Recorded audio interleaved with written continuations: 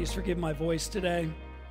It's really not as bad as it sounds, but pray for me that I can make it through this sermon. If you want to stand, we're looking at Genesis 9, Genesis chapter 9, verses 18 through 29. Genesis chapter 9,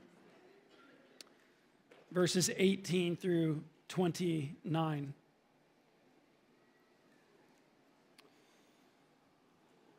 Moses writes, inspired by the Holy Spirit,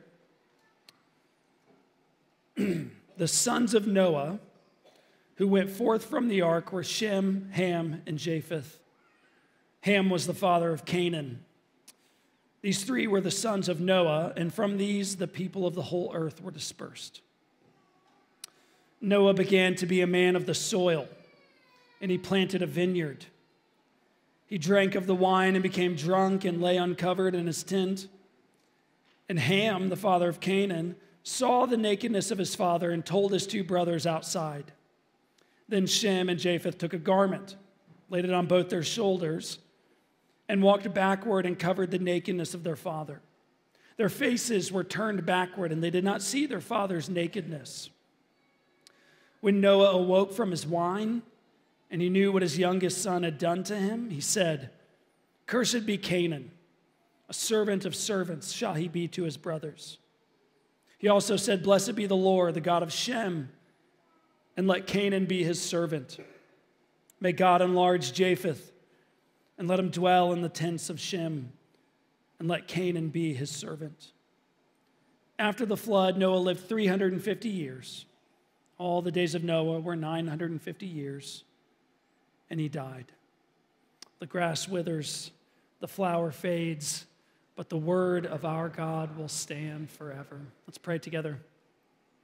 Father, would you bless and anoint the preaching and reading of your word now with the presence and power of your Spirit, that we might hear it and behold Christ in it, that our hearts might be transformed, that we might be conformed more and more to the image of your Son, our Savior, Christ Jesus, in whose name we pray. Amen. You can be seated.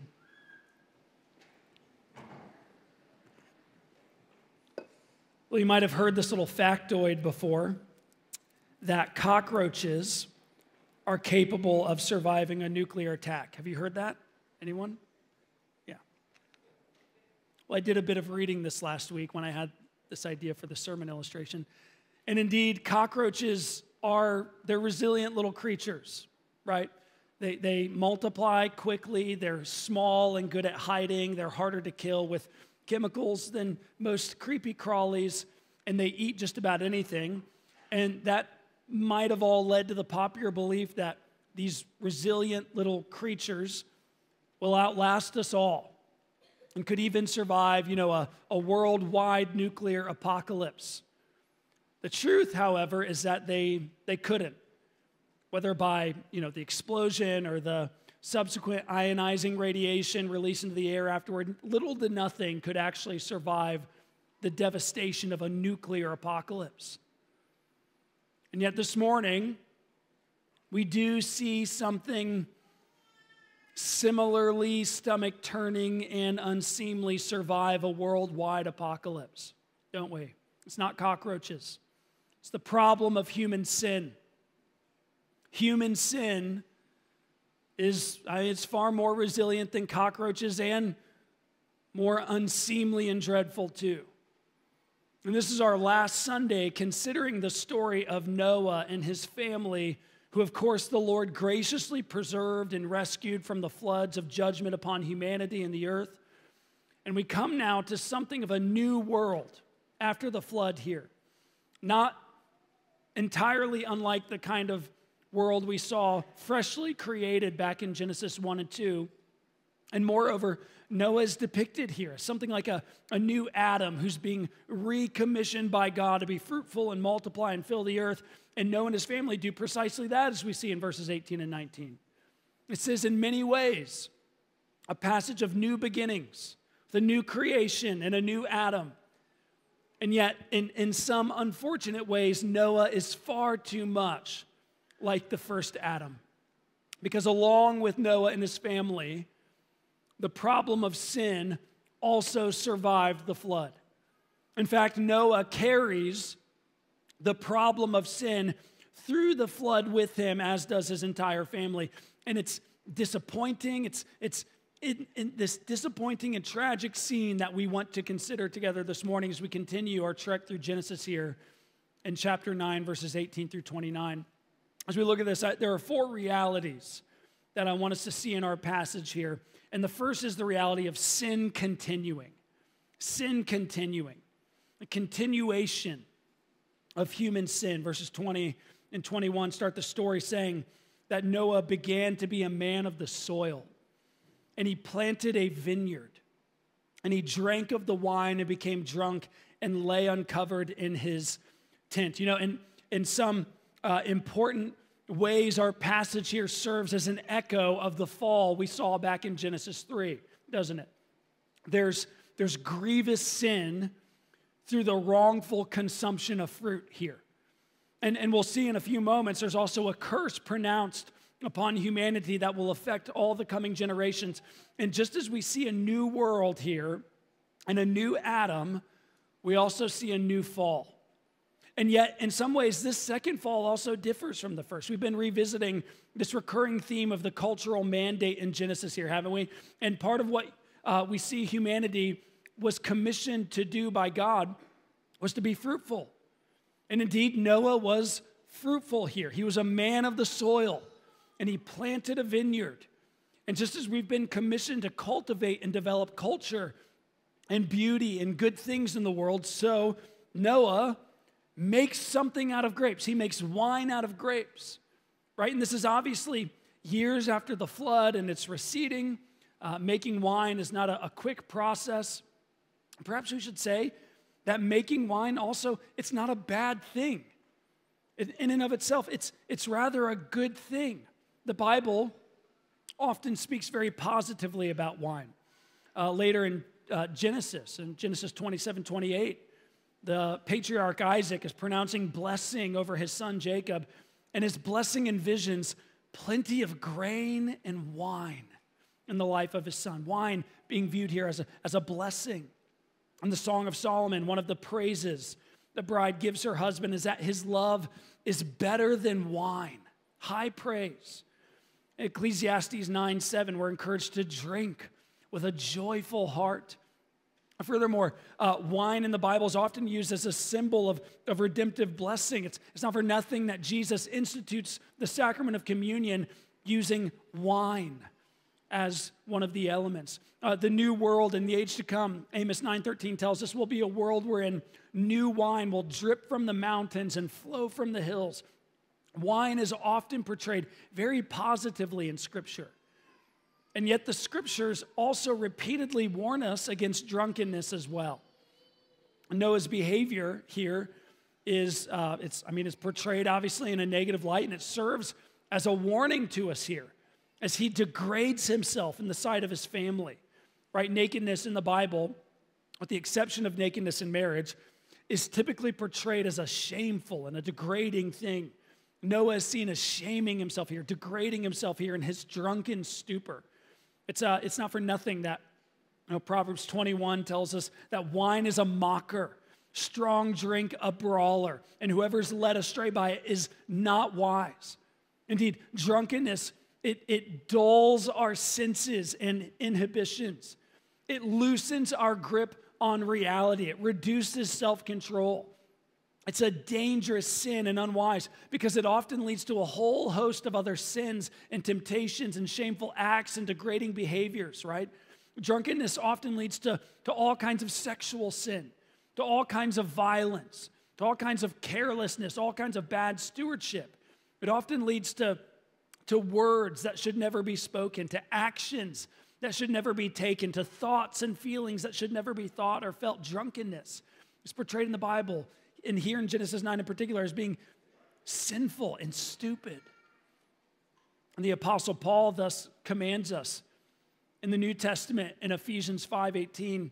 He says, do not get drunk with wine, for that is debauchery. Do not get drunk with wine. Right? If as Christians, we choose to enjoy the freedom that we have, to enjoy the good gift of wine, Paul says, be careful to do so in a way that does not lead to drunkenness, right?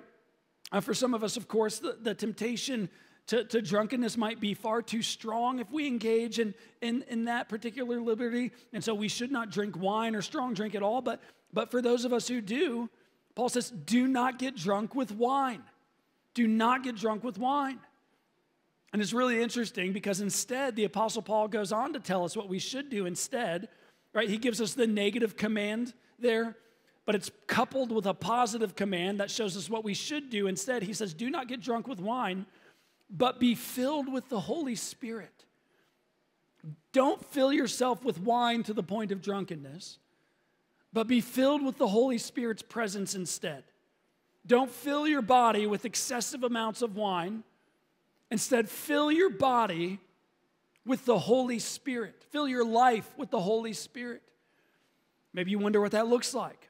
He goes on to say what a Holy Spirit-filled life is comprised of. He says, be filled with the Spirit, addressing one another. It's just a continuation of the same command. He's saying this is what it looks like to be filled with the Spirit. Addressing one another in psalms and hymns and spiritual songs, singing and making melody to the Lord with your heart, giving thanks always and for everything to God the Father in the name of the Lord Jesus Christ, submitting to one another out of reverence for Christ. Right? So what does it look like to be filled with the Spirit instead of filled with wine? How do you pursue the Spirit-filled life rather than a wine-filled life? Paul says by imbibing of the worshiping and communal life of God's people together. Right? And in doing that, you will in some ways be guarded against the grievous sin of drunkenness. Right? He says, instead of being filled with wine, be filled with the Holy Spirit. And you do that by gathering with God's people and singing with God's people and listening to the Word of God together with God's people and walking with one another in life, in submission to one another and in service to one another and in deference to one another, all with this heart that is set on glorifying God and gratitude and thanksgiving. That's how you pursue the Spirit-filled life, and that's how you might be guarded against sins of drunkenness and all kinds of sins and follies. Yet we should also be careful to say here that while pursuing that kind of Spirit-filled life and walking with God and His people in that way can and will help to guard us against sins of drunkenness and all sorts of sins and follies, we should be careful to say that no one among us will be entirely free from sin's pull and temptation in life on this side of the veil. Right? Indeed, a man as great as Noah, a man that's better than me and probably better than you too. He's probably a better man than most of us. He's a man that the Lord used mightily. He was a man who, Genesis 6:8, was given the Lord's favor. He was a man, Genesis 6:9, who was righteous and blameless in his generation. Who can say that? He was a man, Genesis 8:20, who worshiped the Lord with sacrifice and humble reverence. He was a man, 2 Peter 2:5, who was a preacher of righteousness. He was a man who, being warned by God concerning events yet unseen, in reverent fear constructed an ark for the saving of his household, who condemned the world and became an heir of righteousness, Hebrews 11:7. He was a man who, when Ezekiel, in Ezekiel 14, seeks to list three of the most righteous men who have ever walked the face of this earth, is named along with Daniel and Job. That Noah still sinned and fell and degraded himself. Friends, 1 Corinthians 10:12, let anyone who thinks they stand take heed lest they fall. Don't ever think that you are so strong or so far in the process of sanctification that sin cannot take you down. Better men and women than you and me have succumbed to grievous temptations and wrecked their lives and their families as a result. Don't ever think that you are so strong that you are not in desperate need of God's help and grace, utterly hopeless without his presence. Don't ever think that as the Christian life goes on and you get older, like Noah here, that temptation will at some point subside and the fight against sin will be easier. It won't. Don't let your guard down. Sin and temptation, it continues through the flood here, through into Noah's old age, and it continues today into ours. We're not above it. But then, as we ought to know, sin never takes place in a vacuum. Sin always affects the world. It affects others. It begets wounds and begets sins, more sins and temptations. It hurts and affects families and communities, and that's certainly the case here. As we look next at sin compounding. Picking up in verse 22, we see that Ham, the father of Canaan, saw the nakedness of his father and told his two brothers outside. Now, admittedly, this episode gets a little strange here, doesn't it? It would be really strange for any adult son to see his father in such a state. Let's just be honest about that. But the issue here goes beyond Ham just walking in on his drunken and exposed father. The word translated as saw here. Ham saw the nakedness of his father. This word communicates something more than just, catching a glimpse and moving on. In fact, we should say that the fact that Ham walked in on his exposed father may not have been his fault in the first place. Can't always help what your eyes see. Can't always help what you happen upon in the moment. But Ham didn't just see his father exposed here and then move on with his day. This word translated as saw here carries with it a sense of gazing and inspecting and watching and giving ongoing attention to something.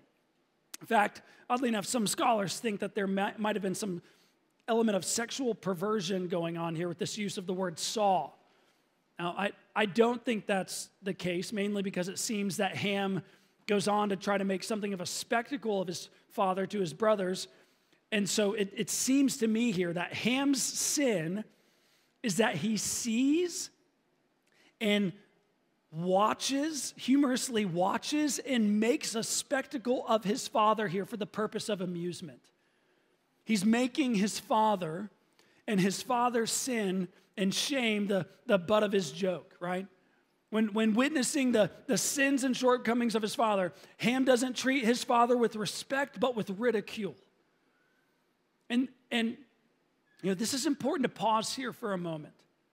This is portrayed to us as a grievous sin, perhaps even more grievous than Noah's, because part of what God expects of us as his image bearers is that we treat our parents with respect and honor, right?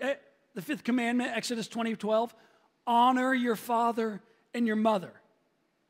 And that's a command that has no expiration date, right? It applies to us all our lives long, even into adulthood, even though we may need to obey it differently in adulthood than we do in childhood, right? But it's a command that has no expiration date, even into adulthood.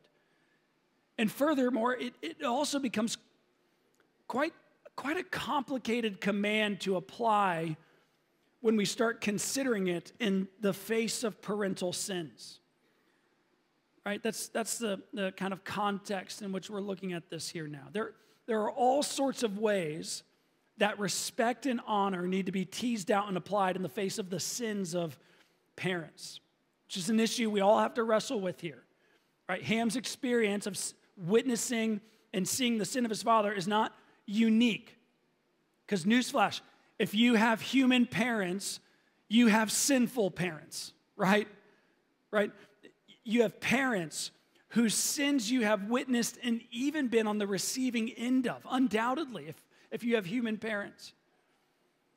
But I also want to look at this now because we also live in a time and place in human history wherein we are increasingly prone and apt to disregard and disrespect our parents. I mean, it's not uncommon for you to hear, even among Christians, people speak about their parents It's not uncommon for you to hear even Christians talk about their parents as if their parents are complete morons, not to be taken seriously, not respected or revered or honored. And sometimes we might even try to justify talking about our parents in disrespectful ways because of their sin or folly or hypocrisy or whatever else. And indeed, let's just say this from the outset, there are some parental sins so grievous that they might merit cutting ties or a certain type of disregard, but that's the exception, not the rule.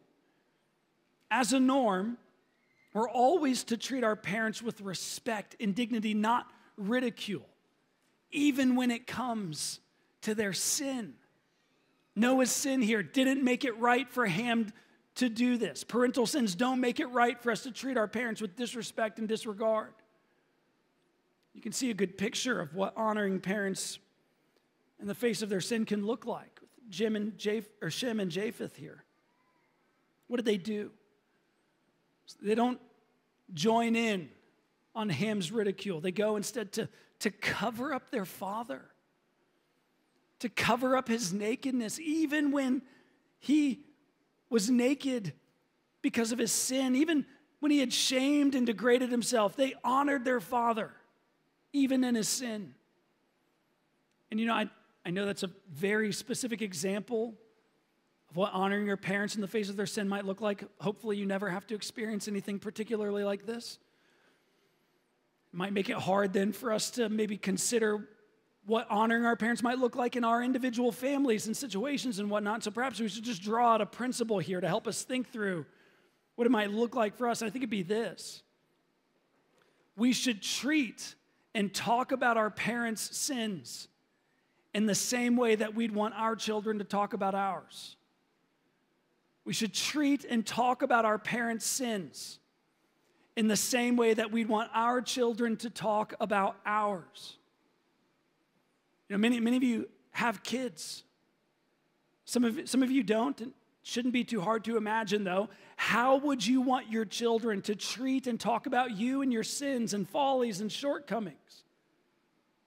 That's how you should treat and talk about your parents and their sins.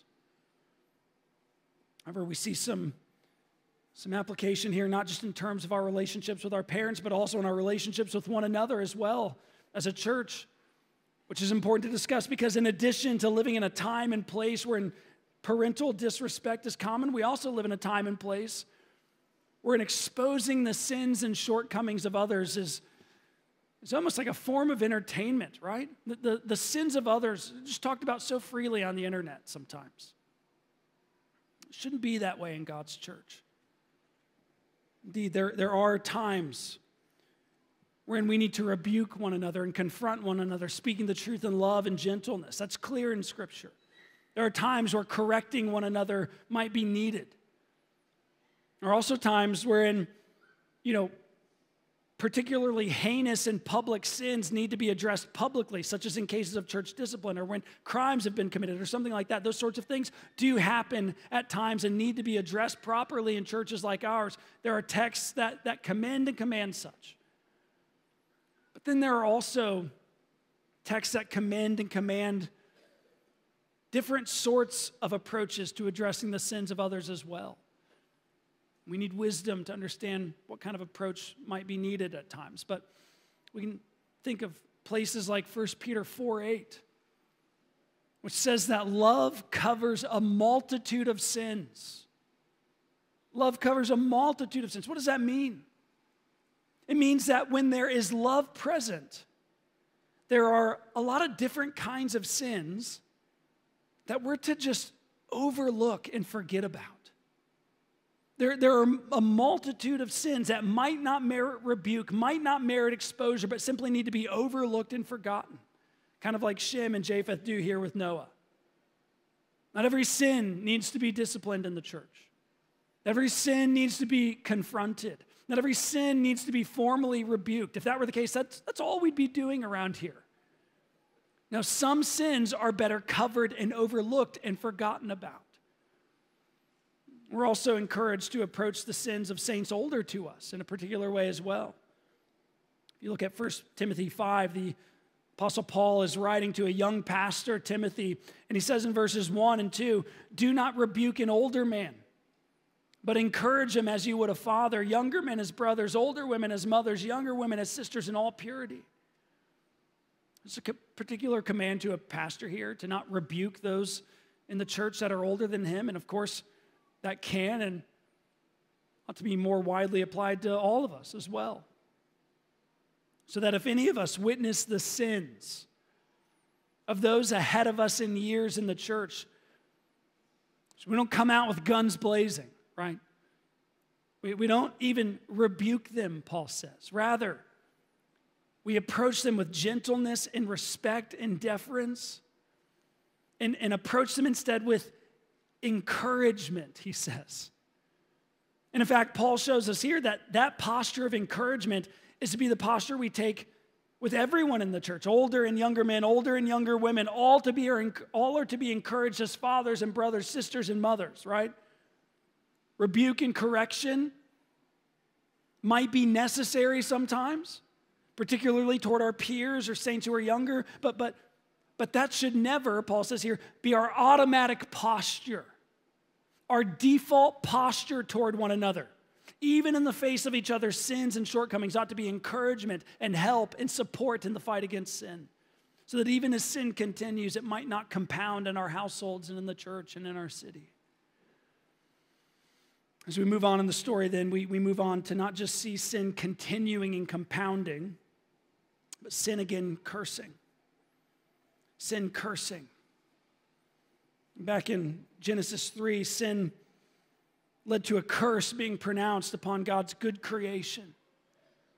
And now with Noah as a new Adam in the second fall, another curse is pronounced. Now, the curse being pronounced here is obviously coming from the lips of Noah. But I think we'll see here that there's a divine weight behind Noah's words. In fact, I think we should be prepared to say that Noah's words are a prophecy. They go on to shape and form the destiny of coming generations and nations. All right, look at verses 24 and 25 here. When Noah awoke from his wine and knew what his youngest son had done to him, he said, "Cursed be Canaan, a servant of servants shall he be to his brothers." Now, it doesn't say how Noah became aware of what Ham had done, but in some way Noah learned of it. And when he does, he pronounces this prophetic curse. And interestingly, it's not on Ham, but on Ham's son Canaan. And Moses, as already told us twice, Ham was the father of Canaan. He really wants to emphasize that, you know. And if you know much about the biblical story, that's how it's going to develop from here, you'll know why. Canaan would go on to be the father of those who dwelled in the land of Canaan, known as the Canaanites. And they have a specific role to play in the coming narrative of redemptive history. Now, it's not exactly clear as to what prompted this curse to be spoken over Canaan and not Ham here. It's rather mysterious, but people have speculated. Perhaps it's because of the fact that Ham sinned against Noah as a son, that Noah pronounced the curse upon a son of Ham. Or perhaps since God had already pronounced a divine blessing over Noah's 3 sons in our last passage, maybe Noah didn't see how he could pronounce a curse over Ham like this, one who had already been blessed by God. Some say that perhaps Canaan participated in Noah's humiliation along with Ham. The reason is not really stated here. Whatever the reason, though, we do know that the Canaanite people did go on to, in many ways, carry on with the depraved and debased character of their father Ham. Right, as the biblical story goes on, we find in the following books of the Bible that the Canaanites were a barbaric nation on the whole. They were a people of great violence and of sexual predation. They murdered and sacrificed children and exploited the weak and vulnerable. And so the nation of Israel would later go on to be commissioned by God to be ministers of his wrath against the Canaanites. And so Noah's prophecy would have been particularly relevant then to the original audience of Genesis here. Remember that Moses is writing this book to an Israel in the wilderness, getting ready to make their way into the promised land, where they were to root out the wickedness and evil of peoples there. And a prophecy such as this would have helped to make sense of the calling laid upon the nation of Israel as they heard it and learned of what they were being called to do to the peoples there, including the Canaanites. Now, with that, this very passage has been used in church history in atrocious and appalling ways. And this exact passage here has been used in the past, both here in America, to justify the enslavement of people descending from the continent of Africa, as well as justification for the apartheid in South Africa. Right, the prophecy of Canaan being a servant of servants to Japheth was used by some in church history who confessed the name of Christ to justify peoples of African descent being enslaved by those of European descent, since Japheth's line can be traced to people of European descent. And let's just call this what it is. It's heresy. It's a heresy. And I don't use that word lightly or throw it around often, but that teaching is heresy. It's a morally reprehensible justification for morally reprehensible acts.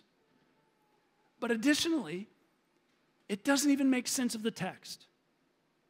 For one, this prophecy wasn't even made about the sons of Ham who dispersed to and dwelled in Africa. Some of Ham's sons did indeed disperse into Africa and dwelled and multiplied there, but Noah's words here don't concern them, do they? They concern Canaan, who did not disperse to and dwell in Africa. Furthermore, this prophecy fulfilled already in the book of Joshua, and ergo has no lasting application to how descendants of the Canaanite peoples are to be treated today. It was a prophecy that's already been fulfilled to enact God's will at a specific time among a specific people in redemptive history. It has no direct application for us today as Christians or as Westerners at all. So by way of application then, we should just recognize here something sobering, something enormously important. We have to be extremely careful and reverent in our reading and interpretation of Scripture. The Scriptures are God's Word. They come with His authority. They are perfect and pure and without error, and yet as readers and interpreters of Scripture, we are not. And because of that, human beings have often been guilty of twisting God's Word to try to make it say what we want it to say, and trying to justify and authorize wicked and vile actions by claiming divine blessing upon them. You know, C.S. Lewis, who once said that of all bad men, religious bad men are the worst. Right? Partly because religious bad men often claim divine blessing upon and the authorization of God's word for their evil. So much abuse and sexual deviancy and violence and domineering behavior have been justified in the name of divine authority and the Word of God without ever having a lick of biblical warrant. And so in light of that, we ought to be extremely careful that we come to God's Word with a posture of humility and submission to it. We ought to come under God's word and let it direct and guide us, not stand over it in order to direct and guide it to say and justify whatever we want, because the consequences can be astronomical. That principle applies here also to the way we read and interpret sin's curse pronounced by Noah in Genesis 9. But then lastly, Noah not only pronounces a curse here, but a blessing as well. And this blessing is also prophetic, as it points us toward not only the fact that sin's curse continues and compounds, as we've seen in our passage here, but also of God's blessing and grace continuing and compounding as well. Verses 26 and 27, pick it up here. He also said, "Blessed be the Lord, the God of Shem, and let Canaan be his servant. May God enlarge Japheth and let him dwell in the tents of Shem, and let Canaan be his servant." You might notice there in this blessing of Noah, He actually starts by just blessing and worshiping the name of the Lord. He says, "Blessed be the Lord." And then he calls the Lord the God of Shem, right? And in that, he shows that Shem here is going to carry on the seed of the woman. That Shem, like his father and like Enoch before him, he is going to walk with and worship the one true and living God. Noah's God will be Shem's God. And something also stands out to us about Japheth's blessing as well. He says, "May God enlarge Japheth," meaning may he also be fruitful and multiply, may his house increase, right? But as for Japheth and his descendants, Noah says, "Let him dwell in the tents of Shem."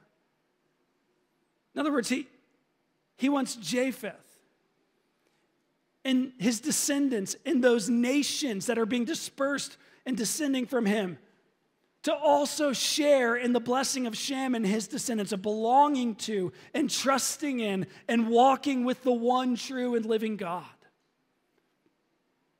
And of course, you only need to read on into the next 2 chapters to see how this blessing plays out here.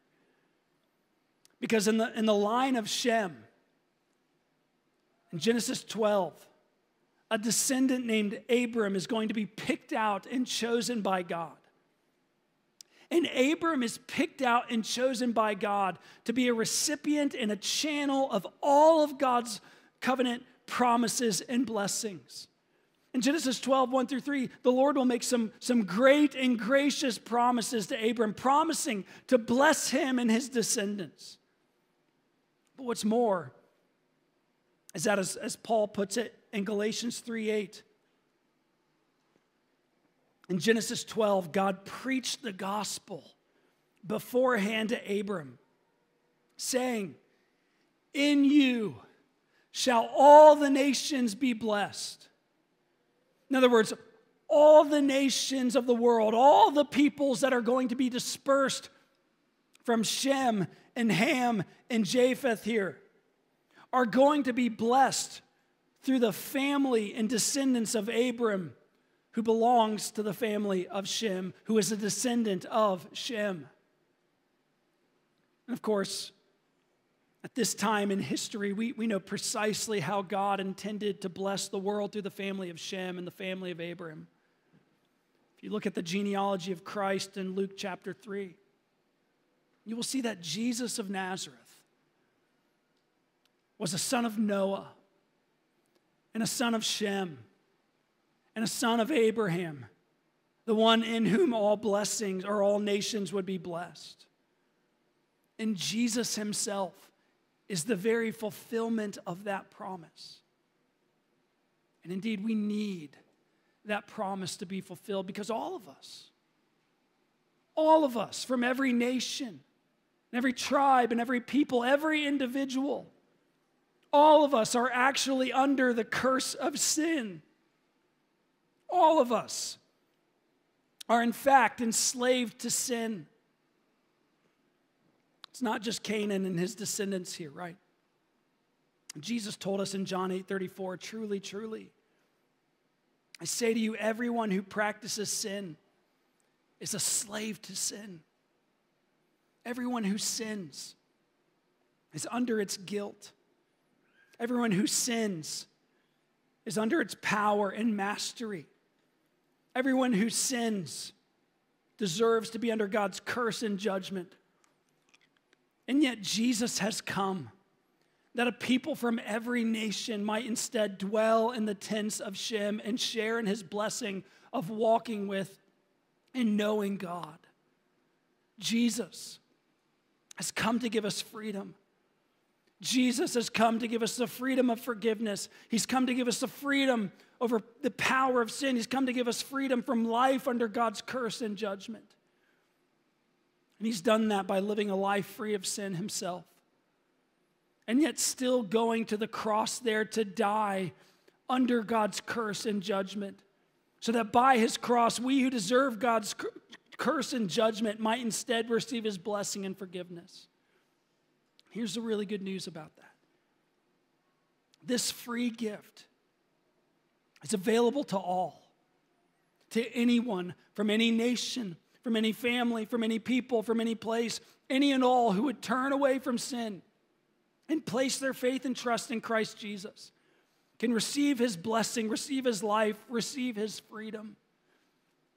And that's why now the resurrected Christ himself has commissioned us to go forth in Matthew 28 and make disciples of all nations, to all the descendants of Shem and Ham and Japheth, pronouncing the blessing of God to them, preaching the gospel of God to them, inviting all to come and share in God's benevolent goodness and to enjoy this reality.